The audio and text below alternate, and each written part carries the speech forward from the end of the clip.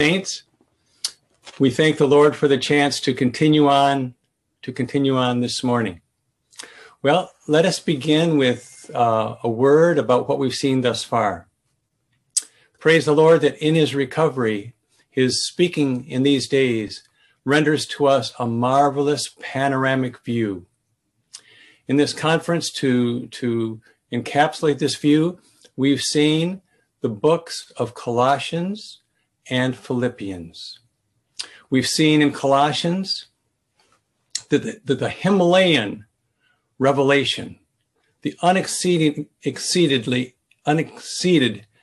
height of revelation in the entire Bible in Colossians shows that Christ is to be everything to us. He's the centrality and universality of God's economy in Revelation, and he is to be experienced by us as such, to be everything to us.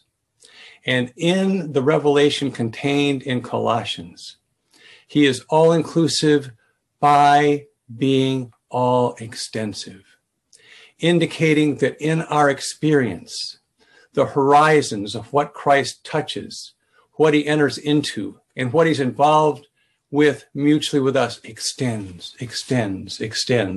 becomes larger until our entire universe is involved with him.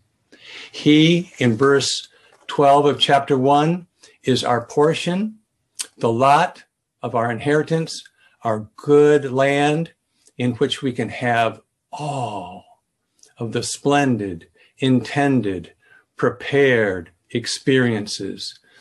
1 Corinthians 2:9, all the things that he has prepared for those who love him in a universe of splendorous delight and enjoyment of him. Colossians begins this way, and the exceedingly high revelation that we covered and reviewed shows that step by step, both in terms of revelation in this book and in our experience, this extending of our appreciated and annexed experience of Christ enlarges to the point that he and we and he become the one new man. As the organism of the triune God, a corporate entity living and enjoying one another together, in which Christ is all and in all. And in this one new man, he has everything, we have everything, nothing is lacking, and the new man becomes the bride for his eternal satisfaction, and the church enters into her eternal status as the wife of the Lamb. Praise the Lord. So we give ourselves to experience this. As we experience this and pursue that experience, we find ourselves transitioning from the book of Colossians to the book of Philippians. And our pursuit of these very experiences, which as they reach their extremity, are the utmost experience, the utmost subjective experience of Christ, renders us ready to reach the goal for the prize for which we were laid hold of and to which we are being called upward. And as you merge these two books together, you see that they both contain a secret laid in the book. In chapter 4 of Colossians, the secret for our expanding experience of Christ is that we would persevere in prayer. And in Philippians, the secret of our advancing onto the utmost experience of Christ is that everything would be brought into a movement, positioning, and orientation of our being, such that we're touching him, engaging him, conversing with him in everything. We put these two books together, and they render us identification with Luke 21:36, where now as those who pray perseveringly, unceasingly, beseeching by watching it every time, we prevail through this particular kind of prayer to escape the things which are to come, and to stand before the Son of Man in rapture, attaining thus to his secret appearing, the beginning of the more than 1,000-year prize that waits us of the utmost experience of Christ. All this is accessed by us by realizing that he has prepared for us himself in his reality for our enjoyment as our way. Now we just need to contact him. And we do this through this kind of positioning of ourselves, moving, inclining, reaching to touch him. As we do this, this is what we term unceasing prayer. Now, if I could just explain a bit about the title. The title says, Being Transported. Now, you might have wondered what being transported refers to here in this usage. In some of our hymns, transport means rapturous carriage, where the way we carry ourselves is different now. And it's no longer that we're under control, but it's that we're almost being whisked away. As the seeking one was in Song of Songs chapter 6, before I was aware, I was carried away. This is what happens when we're involved in this kind of pursuit and enjoyment of the Lord, as seen in Colossians and in Philippians. But this particular message is to show us that this rapturous carriage of ours onto his imminent return by unceasing prayer is something that is worked out for us.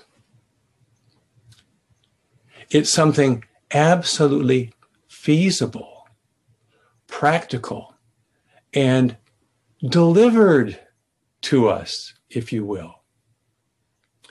So, far from thinking this is something abstract that we can't lay hold of, this morning's message is to tell us we can do this because the reality that is in Jesus will be our rapturous conveyance, our rapturous way to do this.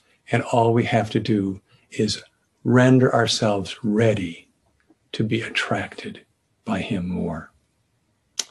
So I'd like to illustrate this by picture a virtuous husband.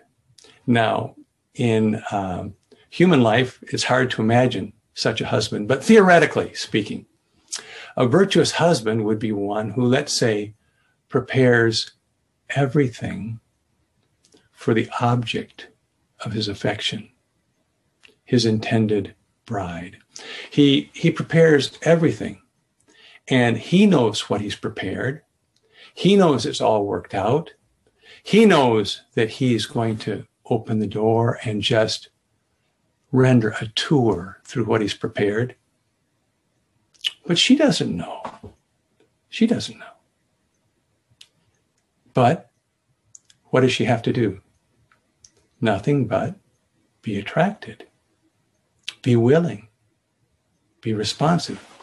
And so what the Lord does as our reality, the reality that is in Jesus, he extends his hand to take ours and bring us into what he has prepared.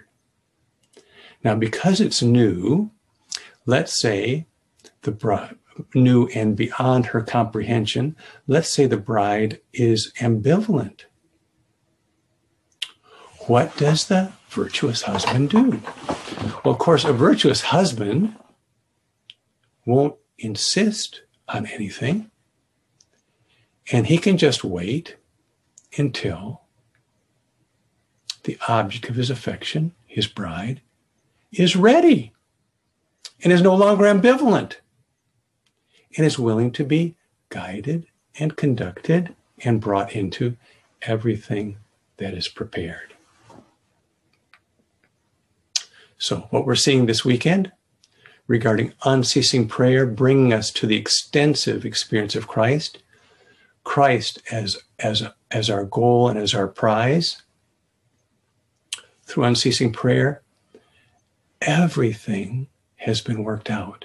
This unceasing prayer is not ardent spiritual exercise mainly. It's not being a spiritual overcomer, a spiritual Olympian. No, it's being willing to have the most virtuous husband and to be attracted and to let him take us by the hand and bring us into everything that he has prepared. As we do that, he becomes our transport, our rapturous conveyance into everything that's prepared. And we become those who love him, according to 1 Corinthians 2:9, and enter into the unending passage through what he's prepared. Well, let's prove through the following Roman numerals that we are able to pray unceasingly onto the experience of Christ in Colossians and Philippians because of the reality that is in Jesus. Roman number 1 says, while the natural concept may question the feasibility and practicality of unceasing prayer, the scriptural divine concept not only affirms its feasibility and practicality, but also indicates its necessity. It's prepared, and it is the way. It is the way. So, in the verses that we have here, many of which we've touched already, 1 Thessalonians 5:17 says, unceasingly pray. Unceasingly pray. Colossians 4:2 tells us that we should persevere unto such prayer. Ephesians 6:18 says that we should pray at every time. 1 Corinthians 1:2 and 1 Timothy 2:8 tell us that we should pray in every place. So when we put these together, we see that this charge, this imperative, this New Testament imperative that we pray unceasingly is to pervade in our experience time and space. It's to be all inclusive. The fact that it's to be all inclusive indicates that any believer can do it. Any believer can do it. So there's no exception. We can do it. You don't have to be strong. All you have to do is not be ambivalent. And then you can have this life of praying unceasingly, persevering onto such prayer by praying in every place, every time, in every way. So the final verse here is Isaiah 55:8, which says, his thoughts are higher than our thoughts. So the conveyance, the transport of unceasing prayer into what's been prepared for us brings us into what we could not imagine in a way that exceeds our thought and our consideration. Who would think that we could pray unceasingly? This is the divine thought revealed in the New Testament. Now, let's go on and see how he makes this possible as our virtuous husband and takes full responsibility for it. And all we have to do is put our hand into his. Roman numeral 2 says, in ourselves, we are not able to persevere in prayer. Well, wait a minute. Didn't we just say we're to persevere on unceasing prayer? Well, let's see what happens here. In ourselves, we're not able to persevere in prayer. The Lord himself is our way. The solid foundation, assuring that with him, we can live a life of unceasing prayer. Okay, let's take a look at these verses. So we have 1 Thessalonians 5:17, again, unceasingly pray.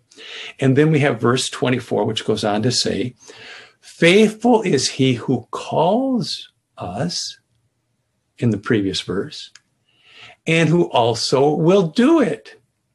So apparently we're praying unceasingly.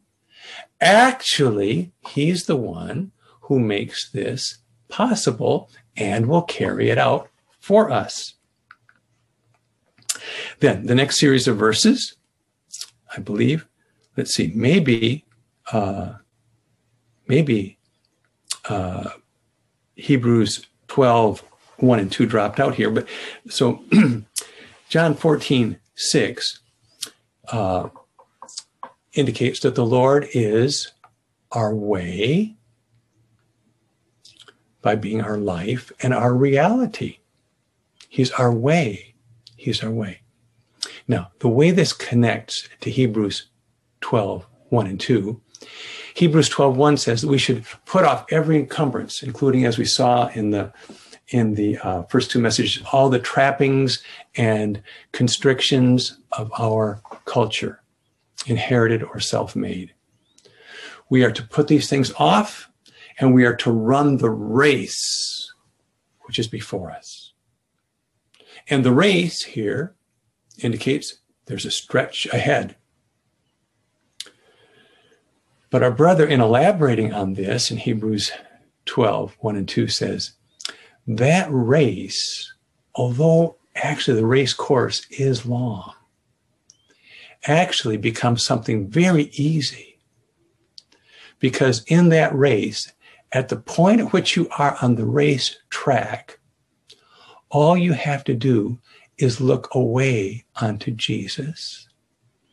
And the track you're on becomes him as your way. You look onto him away from everything else. Hebrews 12, 2a. And the race, Hebrews 12, 1, that we have to run becomes the way, which is he himself. As we look to him, he becomes the way. So yes, we shouldn't be ambivalent. We have to be willing to look to him. When we do, he becomes our way, and we're running the race. And the race is not long. It's ultra short and ultra present. All we have to do is look away to him. And that takes care of the present segment of the race and assures that we will victoriously finish the course. Now, then we have Exodus 17, 11, and 12. Now, these are wonderful verses, and you'll remember that this is in the passage of Israel out of Egypt on their way to the good land, and they have the first attack, the first opposition. And this opposition is from Amalek, and as you know, Amalek signifies the flesh, including the good aspect of culture, attacking and keeping them from progressing toward the good land of the experience of the all-inclusive Christ. But Amalek, the culture is going to be subdued and put off. So Moses ascends the mountain, right? Looks down on the battle.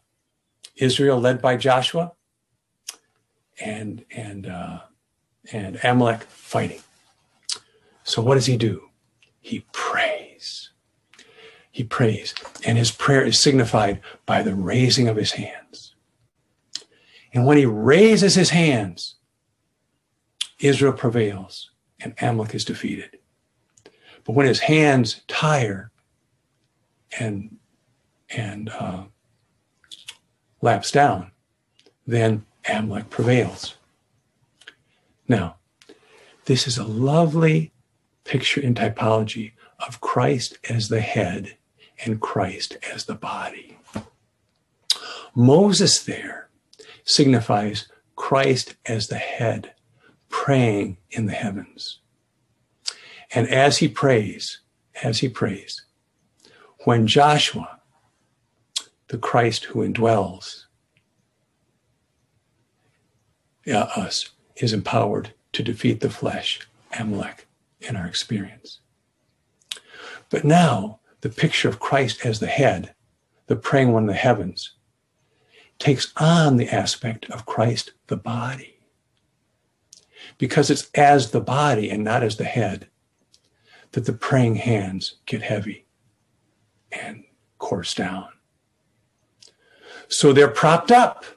They're propped up by by Aaron and by Hur. Aaron, indicating the priestly line, Christ as our heavenly priest, and Hur as the king as the kingly line of the tribe of Judah, Christ, our ascended King, holds up the praying hands of the body, and Amalek is defeated. Meanwhile, Moses, in this aspect of Christ as the body, has to pray all day long, and as the body, he tires, and so a stone is brought to him in these verses.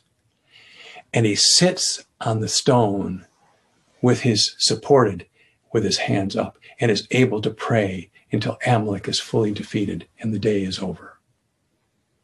Well, what does this mean? What is the stone? The stone is the body's realization that they cannot have this prayer on their own. That he is the sustaining one, the one who enables them to pray, the one who enables them to be victorious. So he holds up the praying arms, he sustains the praying being, and he makes a way for Amalek, the flesh, to be defeated.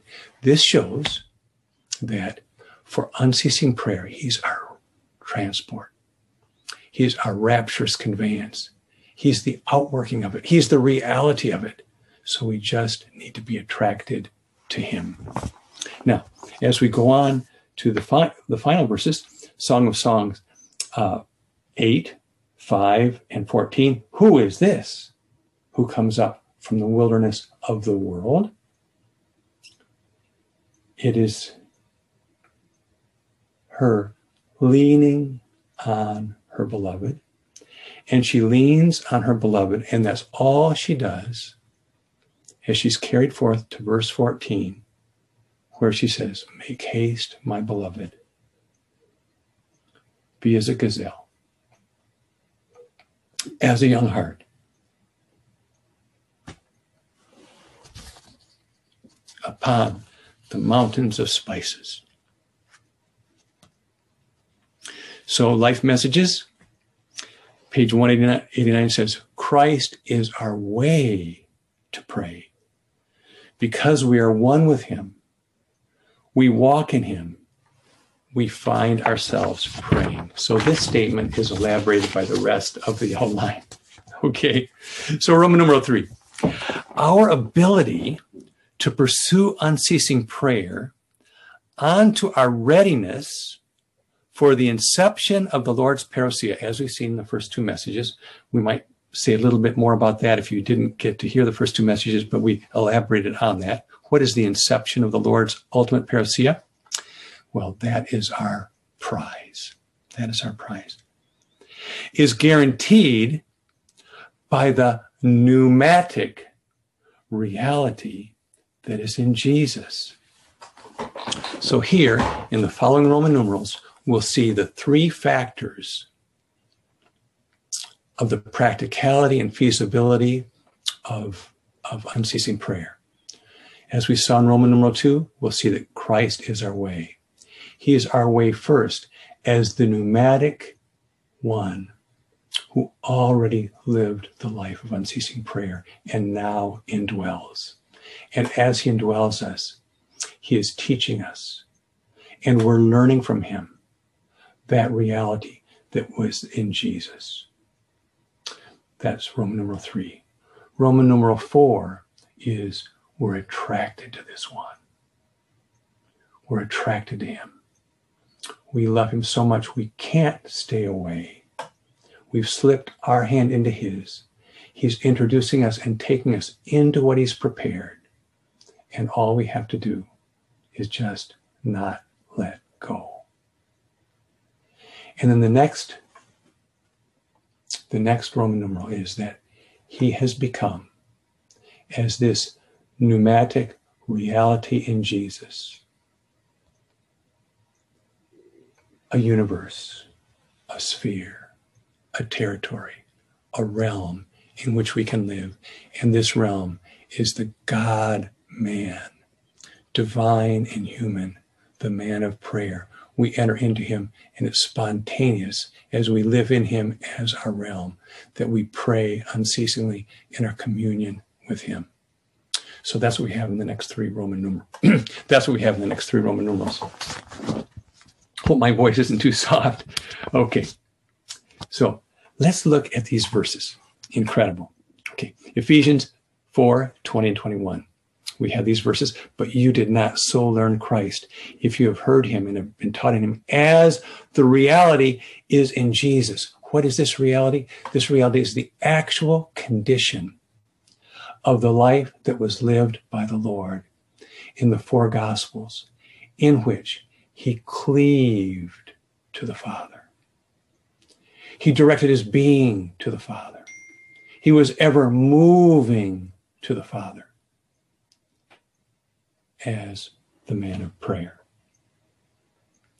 And as the one who prayed in this manner, as we'll see in the subpoints, he fulfilled Psalm 109:4, which says that in return for my love, they have become my adversaries.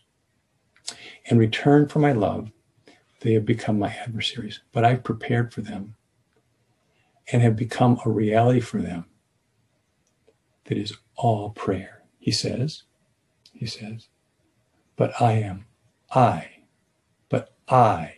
all prayer. Then Luke 9:18 and 20 to 29. Okay. Wonderful passage. Now remember that Luke is the gospel on the Lord as a normal man. And Luke is the gospel on the Jubilee, in which we enjoy him. How do we enjoy him? We enjoy him as revealed in the book of Luke by attaining to his living as a man of prayer. As a man of prayer. The unique passages on prayer in the 4 Gospels that don't occur in the other synoptic Gospels are only in Luke. Reference: Luke chapter 11, chapter 18, chapter 19. Key areas, key passages in Luke show us that the revelation of God in Christ as a normal man is that he was a man praying without ceasing. Wonderful. But anyway, let's see this now in Luke chapter 9. Okay, Luke 9:18 says, and he was alone praying. He was praying alone, and the disciples were with him. And he questioned them, saying, who do the crowds say that I am? So we know this is an important juncture. This is a sister portion to Matthew chapter 16. Now, did you catch what this verse said? Did you catch it? Let me read it to you again. As he was praying alone, the disciples were with him, and he questioned them, saying, who do the crowds say that I am? Do you see the praying God-man here? Do you see him? He was praying alone, and the disciples were with him. Well, was he alone? Or were the disciples with him? Yes. The disciples were with him, but he was praying alone. He was with the disciples, moving with them, talking with them, considering regarding them. But he was alone with the Father, praying. He was in two dimensions. He was with the Father. Meanwhile, he was with the disciples. He was alone praying. And then as he was alone praying, then he broke forth and said, "Who do they say that I am?" Highlight in your New Testament Luke 9:18 as a verse on the praying God-man. So, as you know the story that Peter receives the revelation that Christ is the Son of the living God, and he tells them there that very soon the kingdom will be manifested, that they will see the kingdom manifested. Then, in Luke's version of this, we go on to verse 28 to summarize. It says, "And 8 days after these words," in verse 18, "he took with him Peter, James, and John, and went up into the mountain to pray." Note that Luke is the unique place, I believe, that says that as he took them to the Mount of Transfiguration, he was taking them there to the Mount of Transfiguration to pray. And then as he prayed, he was transfigured, modeling to them that the key to the transfiguration that would involve theirs, the rapture of the overcoming believers, the experience of Philippians 3:21, the transfiguration of their bodies, would happen while, as, and through their prayer. Marvelous. Marvelous. So it says, as he prayed, the appearance of his face became different, and his garments became dazzling white as he prayed. This, in the gospel on prayer, on the man of prayer, is to show the effect of our ongoing, unceasing prayer onto his ultimate parousia, onto the transfiguration of our bodies and our rapture to the heavens.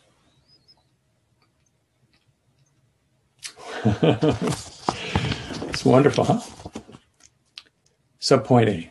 So he, the one who's described in Ephesians 4:20 as the reality, and 21 as the reality being in Jesus, he, the man of prayer, the one who is all prayer, the praying God-man, he, subpoint A, as the man of prayer, the Lord Jesus was one who was always one with God.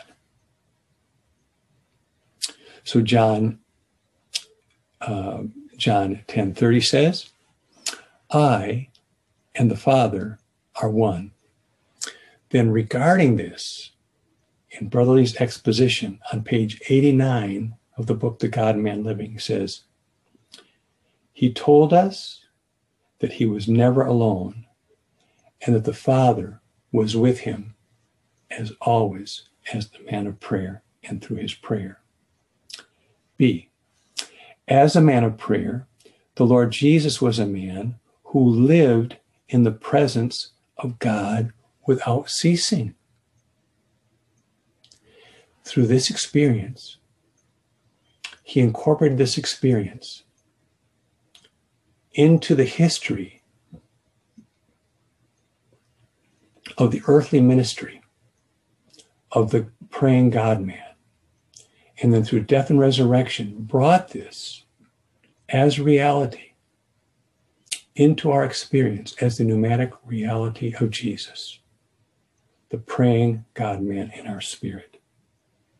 There, he continues to be a man living in the presence of God without ceasing, intending to bring us, attract us to him, to join him in that unceasing prayer. So again, on page 89, our brother says, every moment, he saw his Father's face. We may seek Christ, yet not live in his presence so closely and continuously without seeking. So he's drawing us, bringing us into that very, very frame. C, as a man of prayer, the Lord Jesus trusted in God and not in himself under any and every kind of persecution and suffering. And so, unceasing prayer is seen here in 1 Peter 2:23, who being reviled, the Lord was being reviled, opposed, even blasphemed. He did not revile in return. Suffering did not threaten, but kept committing all to him who judges righteously. So in these situations, his unceasing prayer remained unbroken. The communion continued, and he committed these things to the Father as the model for what he, as the reality that's now in Jesus, as the indwelling God-man, enables us to do when we are reviled, when we are opposed, when we are blasphemed. We can commit these things to the righteous one who did so already and now lives within us. Point D says, as a man of prayer, the Lord Jesus was a man in whom Satan, the ruler of the world, had nothing. No ground, no chance, no hope, no possibility in anything. Satan had no ground in him because his submission to the Father cut off Satan. What a beautiful picture. What a man. What a pattern. What a model.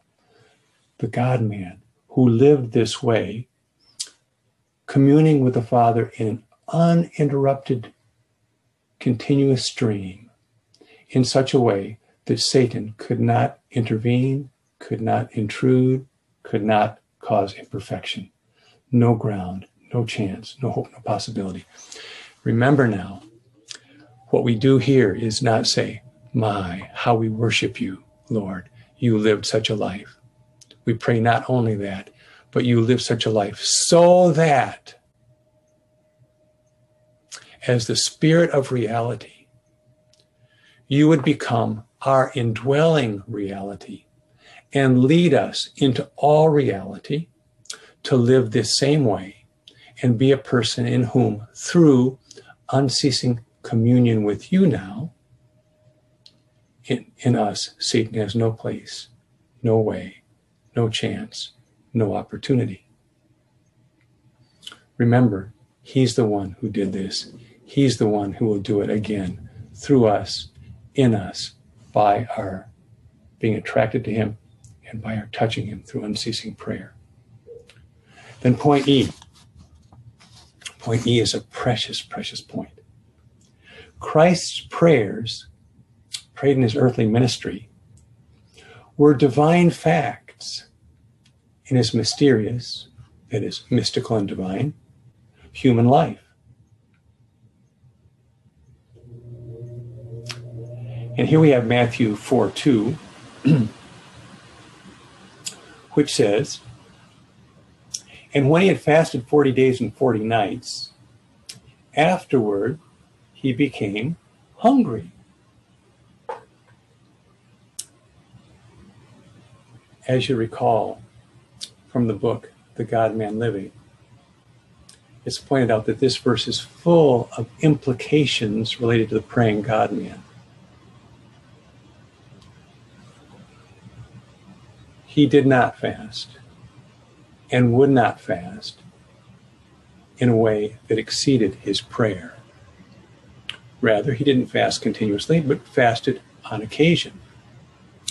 Here he fasted for 40 days and 40 nights, implying that he, as the God-man, defeating the enemy and effacing his plan and attack, prayed continuously as a man for 40 days and 40 nights. So this shows the life of the praying God-man.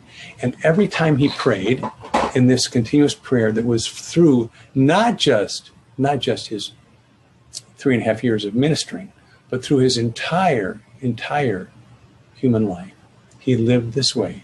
He was all prayer. Everything that he did became a fact. Now consider, if his prayers and what he did as he prayed became facts, that indicates that there was a possibility that what he did could be non-factual. Through his prayer, what he did became factual. Had he not prayed, those things could have been not factual in the same way. Here, factual refers to his abiding reality.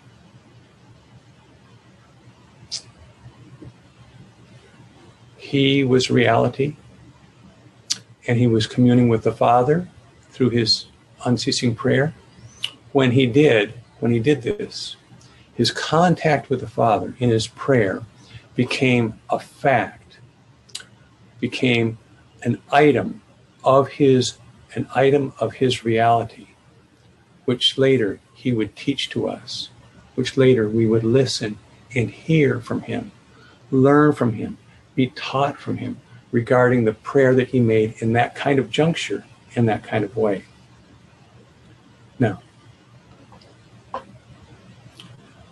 those prayers that he made, because they were facts, they became non-temporal merely, not only temporal, they became eternal. This means that when we, through our prayer, contact him and augment the frequency of our doing so and persevere onto unceasing prayer, what we do by touching him as we do it, he being the indwelling reality and the spirit of reality that's guiding us into reality, the experience we have as we pray becomes factual, indicating that experience, apart from our prayer-filled transport to contact him, could have been non-factual. So our experiences which are not involved with our prayer, although tangible, present, and real to us, are not factual in the way that our experiences are when we touch him as the indwelling reality, touch the reality of prayer that is in Jesus. And as so, our prayer and what we are doing at the time of that prayer becomes factual and becomes something that has another kind of nature, a nature that doesn't fade, that doesn't erode, that isn't forgotten. And that instance, that experience mingled with prayer is brought into the eternal realm and becomes factual in a way that it would not have been had it been merely a temporal experience of ours.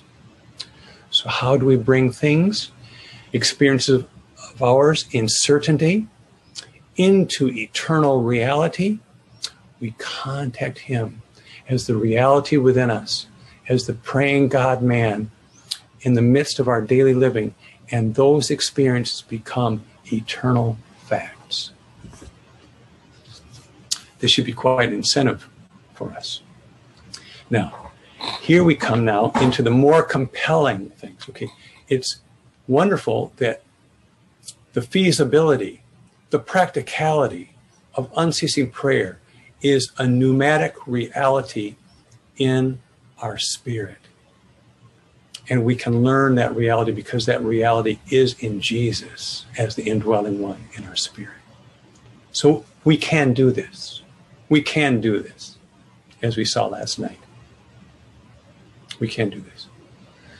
But we still might think, well,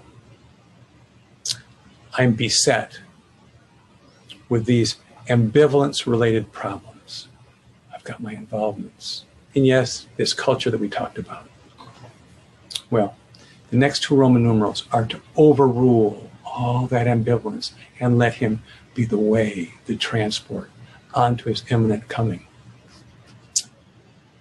So, Roman numeral 4 says, our ability to pursue unceasing prayer onto our readiness for the inception of the Lord's ultimate parousia is reinforced after the previous Roman numeral. It's reinforced by this, by our yearning for him, by our yearning for him in response to his desire to live with us intimately and affectionately. So here we see the virtuous husband. He's filled with desire to live with us intimately and affectionately. When we register this,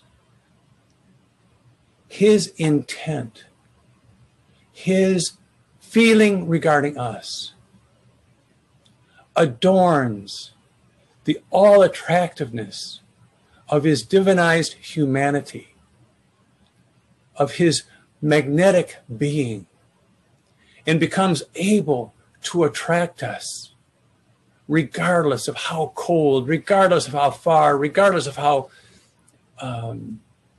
hardened we are. His attraction breaks through. When we realize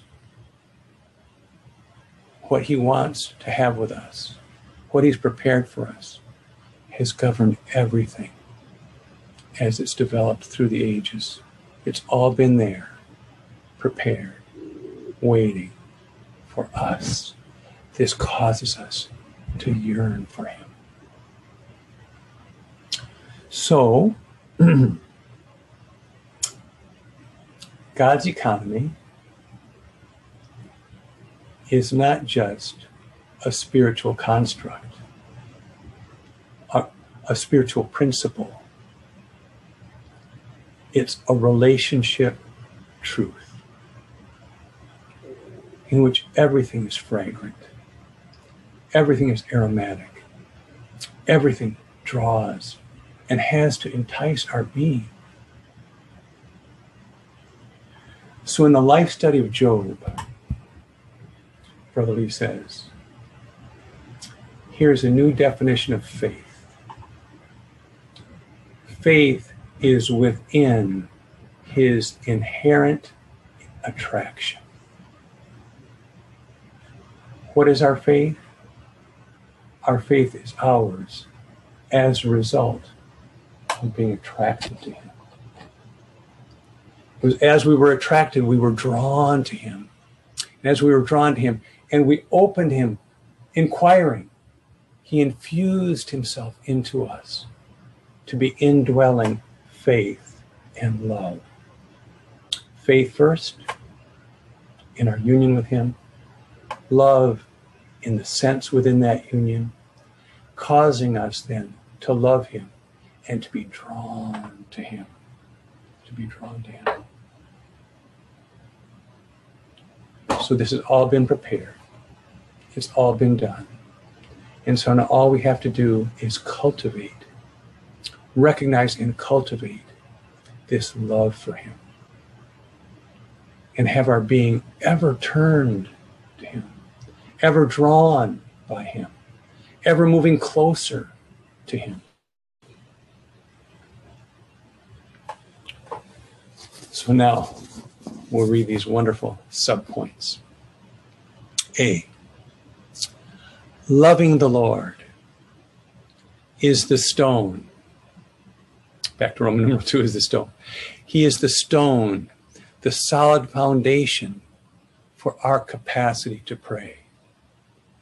So our loving him enables us to pray, and our loving him is the content of our prayer. Our loving him is the transport of our prayer, and it transports us to him for his present parousia and transports us to his upcoming ultimate parousia.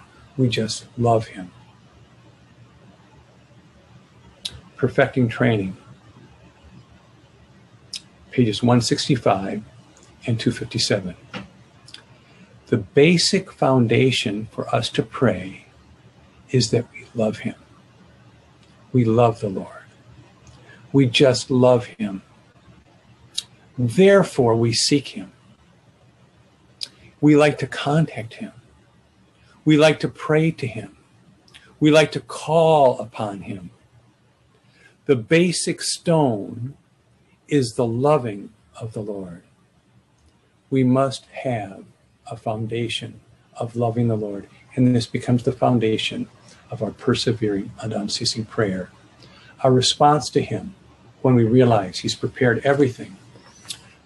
1 Corinthians 2:9, and now just wants to take our hand and allow us to enter in. This dissipates our ambivalence, and we enter into all that he's prepared.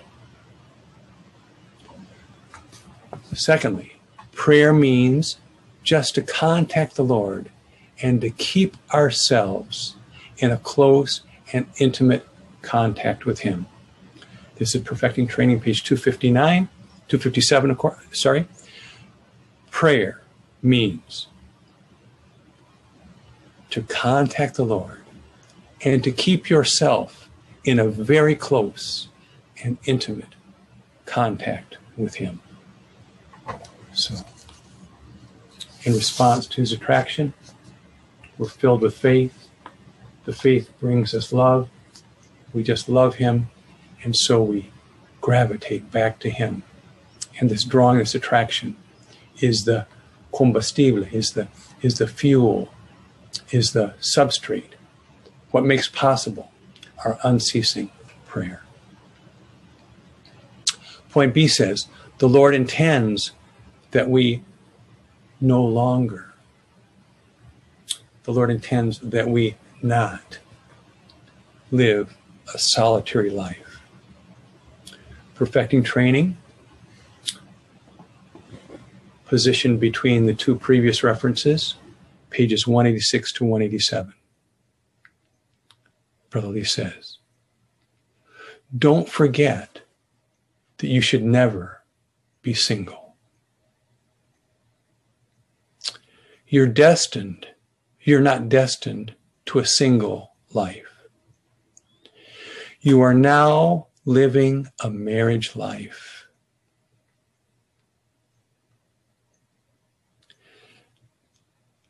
And your husband is Christ. We all have him as our husband. Now we must live with our husband. Don't go anywhere without him. Don't do anything without him. Don't say anything without him. All the time, you have to do things with him. This is to pray unceasingly. Point C. Our love for him draws us to live in the realm of the spirit of prayer. This spirit of prayer must be the realm in which we live. Bring this atmosphere into your daily life. Pray without ceasing. Pray daily, Lord, I love you. Attract me that I may love you more. Rekindle my love for you this very day. Every day I want my love for you to be fresh and sweet. Come and make your home in my heart. You are the one I desire. Then he goes on. Suppose you expressed your love to someone of your acquaintance, and you're longing that one come and live with you. How deeply moved that person would be. In other words, you tell someone dear to you, oh, I want you to come and be with me. I want you to partake of everything that I have. I want to share a life together with you. How touched that person would be, he says. This describes the normal response to the Lord's yearning, to desire to live with us. We respond and we say, yes, I want that too. And that is unceasing prayer. So before we go on to Roman numeral 5, let's go back for a second to Roman numeral 3 and point out that as we add this feeling of being attracted to him, loving him, to positioning us in a realm where he is everything to us, causing unceasing prayer to be spontaneous. He causes us to be the kind of seeker that will close this age. So, back to the God-man living, Brother Lee said that first the Lord, as the man of prayer, who now is the man of prayer as the reality is in Jesus in us praying, was in his prayer not merely a common man praying prayers to God, nor merely a pious, devoted man, a so-called godly man, praying to God in a religious way, nor only, we're ascending here, nor only a God-seeking man praying to God for the divine attainments and what he has accomplished and obtained. And not merely a Christ seeker praying desperately to gain Christ in his excellency, but we, in the Lord's recovery, through his present speaking and the present panoramic revelation, become a man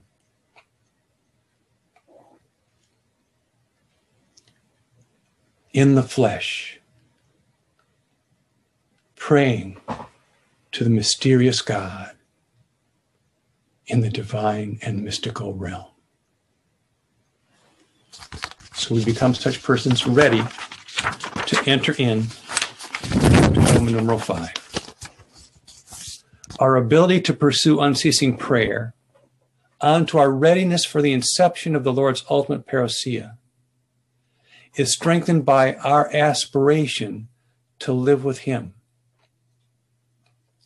in the divine and mystical realm of the consummated Spirit, which he is and has become. We live in him as the divine and mystical realm of the consummated Spirit, which he is and has become as a realm of reality. Subpoint A. I'm burdened to tell you that you need to enter into a realm, a sphere, a kingdom which is much higher than the realm you are in now. The divine and mystical realm with the reference. B, Lord, we come to you to learn how you, the triune God, are a realm of reality. That reality is God in Christ as the man of prayer, having become the Spirit, to become the one who could enter into us, to be the praying God-man, now becoming a realm of reality in which we can live. How you, the triune God, are a realm, and to see that you want us to enter into this realm, that is to enter into you. C. Hope you'll enjoy C, D, and E. C. Unceasing prayer brings us into and sustains us in the divine and mystical realm of the consummated Spirit through our mingled spirit. And as a highlight of the book of Luke and the life study of Luke, we have the marvelous utterances in the exposition on Luke chapter 11. Luke chapter 11, we have the references here for you, and then we have a summary statement. You'll remember that this is a parable where the Lord taught. When asked, teach us to pray, he taught, I'll teach you how to pray. I want to teach you how to pray unceasing prayer, continuous prayer, unrelenting prayer. So he's got a friend. The person in the parable and the story has got a friend. And he goes to the friend and knocks on the door and needs food to feed those who've come to be with him. And the friend whom he has gone to ask help from indicates that he can't help because he's gone to retire. He's in bed with the children. And but we're instructed in the prayer to be the friend who in intimacy knows that actually, the one upon whose door we're knocking wants us to keep knocking, keep knocking, keep knocking. So he does. He keeps knocking, and this is the parable, continuous prayer. Eventually, the 3 loaves, the complete portion that is asked for, is given. And so the Lord explains. So also you pray in this way. And he said, if you knock, if this one, when asked for bread, gave bread, how about your Heavenly Father? Would he give you a stone? Or would your human father, if you ask for bread, give you a stone? If you ask for a fish, would he give you a snake? If you ask for an egg, would he give you a scorpion? No human father would do this. How much more would the Heavenly Father, your Heavenly Father, if you continue to knock, give you bread, give you fish, give you egg? Then he says, Brother Lee says, that the egg indicates the avian life and indicates the heavenly realm, indicates the air. The fish indicates the aquatic life and indicates the sea. The bread indicates wheat, indicates the land. The land plus the sea plus the air equals the universe. In other words, when you knock and you don't give up, God gives you himself as the universe, which you have prayed your way into, in which you live. in which He is everything, and your prayer makes everything real, and you live in a realm of reality that connects directly to eternity. This is the virtue of unceasing prayer. So, I believe you have on your outline this statement. If not, let me read it to you. Our brother says, seek to pray in such a way that you are brought into God, implying God as a realm. The prayer that brings us into God is the right kind of prayer. We know from our experience with the Lord that often we have prayed properly, and we have prayed ourselves into God. As we remain in Him, we receive His riches, the riches that are embodied by the Spirit as this realm, as the loaves, the fish, and the egg. Incredible. Point D. Unceasing prayer also enables us to position and sustain our living in the divine and mystical realm of the consummated Spirit. So here, from Brother Nee's Collected Works, volume 38, page 456, he says, brothers and sisters, if we come to God and remain calm before Him, giving up our thoughts to enter into His thoughts, remember Isaiah 55, we will see the great need for prayer. We will see that God is waiting for us to pray about so many things. And we will see that everything around us can become a subject of our prayer. Note this. In fact, the whole earth can become the subject of our prayer, referring to the God-man living living within the realm of the pneumatic Christ and the consummated Spirit. We take Him as our reality in all of the specific occasions and incidents of our daily living, and the entire world becomes the subject of our prayer as we live in this realm. Point E, through unceasing prayer, God walks in us and we have our activities in Him.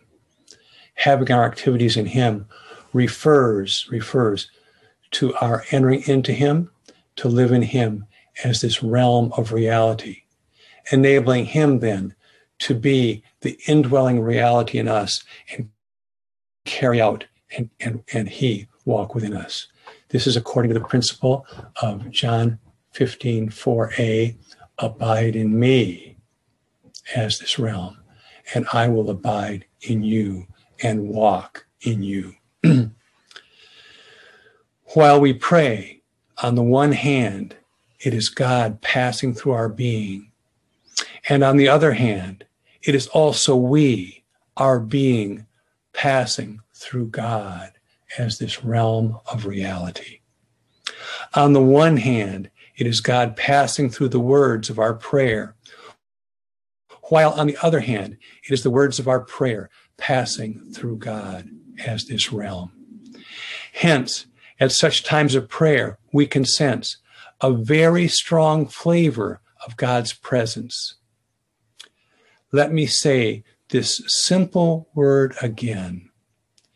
God is walking in us as well as our having our activities in Him as we pray unceasingly and experience Him as a realm, the realm of the praying God-man, the realm of the pneumatic praying one, the realm of the consummated Spirit in our spirit.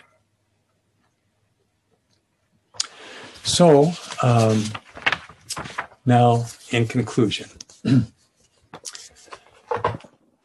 we have seen today that We don't have to question whether we can pray unceasingly, whether this is practical or feasible for us. The fact that the New Testament tells us that all of us as believers are to unceasingly pray, to pray in every place, to pray at every time, indicates that all of us can do it. And the fact that all of us can do it indicates that it is something that does not depend upon our capacity, but it's something that is given to us by him. So he is our way. He is our reality. He is our transport to make this work. He, as the God-man, lived a life of unceasing prayer with the Father, went to the cross, died and resurrected to become, in resurrection, the life-giving Spirit as the realm of reality, and regenerated us to bring our spirits into that realm of reality. Now he awaits our unceasing prayer to bring the rest of our inner being into that same realm, so that our physical bodies are ready to be transfigured and enter into that realm as well. For this, he's made known to us that all he desires is that we interplay, intercourse, co-inhere, be with him continuously, and be willing to be drawn and attracted by him. When we see this, we just love him, and our being gravitates toward him. And unceasing prayer becomes not an obligation or not a task, but becomes something that spontaneously is a description of who and where we are. And as we touch him and as we contact him, we enter into a realm that he is, a realm of his pneumatic praying being, in which everything in there, he is the reality of, but the reality of that reality was installed by his living on earth in prayer. And all those things are prayer related. We, through those things, are reminded and brought into unceasing prayer in him and with him. And this makes us ready for his secret appearing as we enjoy his parousia in an ongoing way in this marvelous realm of reality where we live with him through unceasing prayer. So in conclusion, Roman numeral 6, we can thus boldly pursue readiness to participate in the release of the Lord's ultimate parousia by cultivating a life of unceasing prayer. Back to Luke 21:36.